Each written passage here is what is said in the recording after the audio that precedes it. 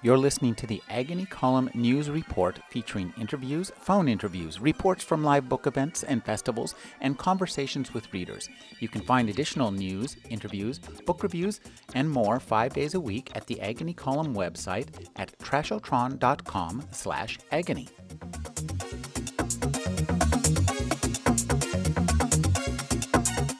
I'm speaking with Heather Shaw at SFNSF. Thank you for joining me, Heather. Oh, thanks for interviewing me. Heather, I really loved your story. It was a fascinating look in near future and drugs. Could you talk about designing designer drugs? Well, I've always wanted to write a drug story, so it was something that I've been thinking about for years. And as I mentioned to somebody earlier, it's I went to college, so I had a little experience with what drugs do and what people want their drugs to do. I wanted it to, use a little bit of the NetSpeak lingo. I'm not totally up on that, so I'm afraid it's probably going to be dated pretty quickly with the whole @sign thing. But I wanted to kind of tie that together. I also was really interested in the idea that different socioeconomic classes use different drugs. And, the idea for this particular story came from walking through the Mission to work and seeing the people on crystal meth and how they act. And it's not a drug that I'd ever really, had any experience with other than seeing these people on it, because I'm from a different class, and they're, the drugs that people in my class do are a little different than that. So that's sort of where the seed of that idea came from. Well, one of the things I really liked was the way you play with the perceptions back and forth of the story. Could you talk about doing that in prose, how you architected that in prose? And the perceptions of being on the drugs? Yes. Or whenever I'm writing a trance scene of any sort, I try to not break the flow when I'm writing that particular scene. Other stuff I can come away from and go back to, but the writing, it's almost like, it's a rhythmic thing, and you gotta fall through the hole in the paper. I forget who said that, but it's so that was sort of what I tried to do when I was crafting the scenes where M is actually on the drugs.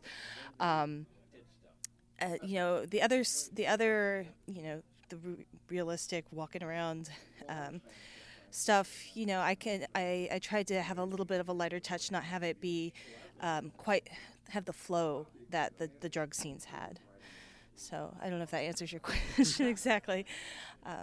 Well, one thing that struck me, now I know you write a lot of urban fantasy, and this, even though it was a science fiction story, it had a little bit of that feel about it. Could you talk about writing urban fantasy and science fiction and kind of how those barriers blur in your brain? I think they blur quite a bit, and I think it's because I'm not a hard science fiction writer. I don't really have the background to do the technical stuff that I think people who really enjoy hard science fiction are looking for. So when I'm doing science fiction, I try to look at the more sociological side of things. So what's society going to be like? Maybe not, have the tech exactly, down to the, last detail, but sort of like how the world is to live in. And I think that, that's a little bit, when you're writing urban fantasy, you're in the, obviously today's world, but it's a little changed, so writing a near future science fiction story, you're in today's world, but it's a little changed. So it's that sort of tweaking what we know and, making it, adding that element of wonder, whether it be, science fiction or fantasy to reality. Now, as the editor of Flytrap, you must see a lot of fiction. Could you talk about editing a small zine that has really, high quality stuff?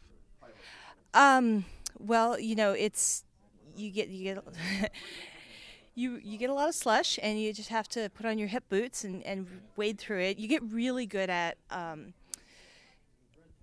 figuring out from the first few sentences, if not like whether the story is going to work for you, whether the writer is of a quality to go that you're looking for. And it sounds kind of harsh, but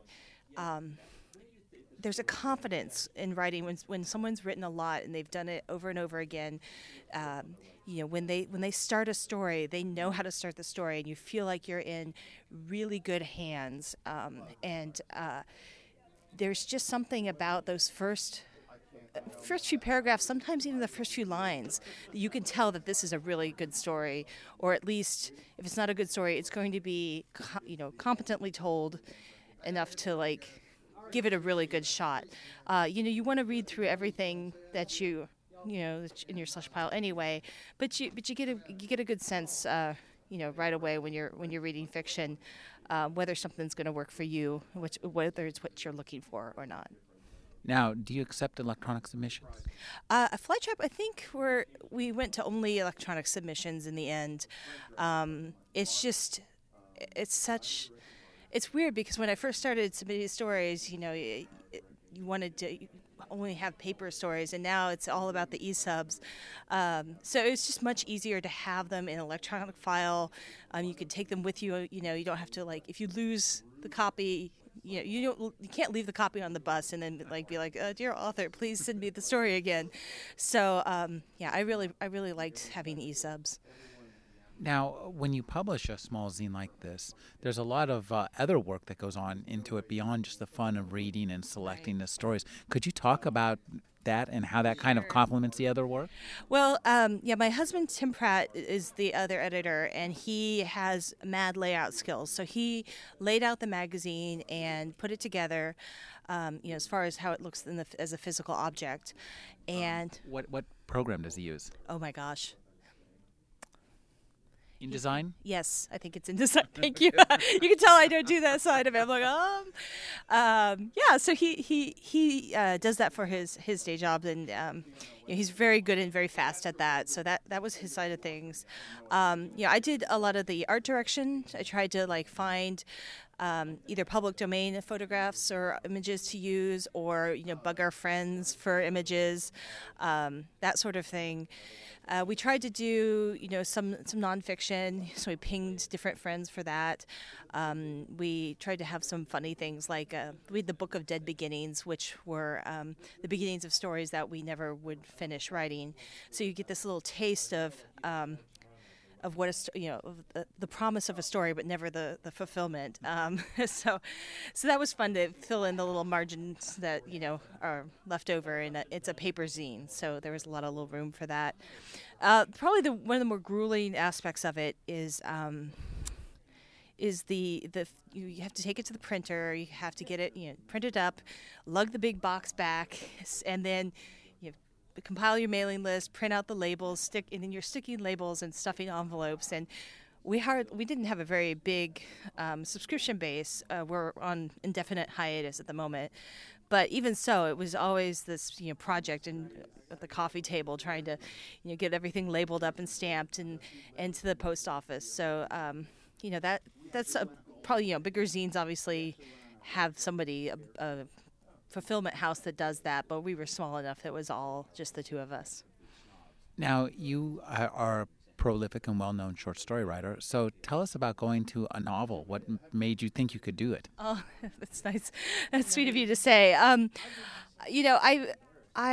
am actually kind of a slower writer. I tend to sit on ideas for a long time and think about them before I ever start writing. And it just seemed time to try my hand at a novel. I'd written one that took me about 3 or 4 years to finish, and so it's a totally different structure, and it's a way to kind of challenge yourself to do challenge myself to do something new. So I tried with the first novel. I might come back to it, but I'm setting that aside, and I've kind of exercising those skills on a new novel. It just seems like some stories are bigger than you can tell in a short story, and I don't know. It's weird. I mostly read novels. I read short stories, but I always have my nose in the novel. So after reading them for so many years, I feel like it's a form that I love so much that I should try my hand at writing one or two myself. So. Well, we'll look forward to reading your novel. I've been speaking with Heather Shaw. Thank you for joining me, Heather. Thanks for having me.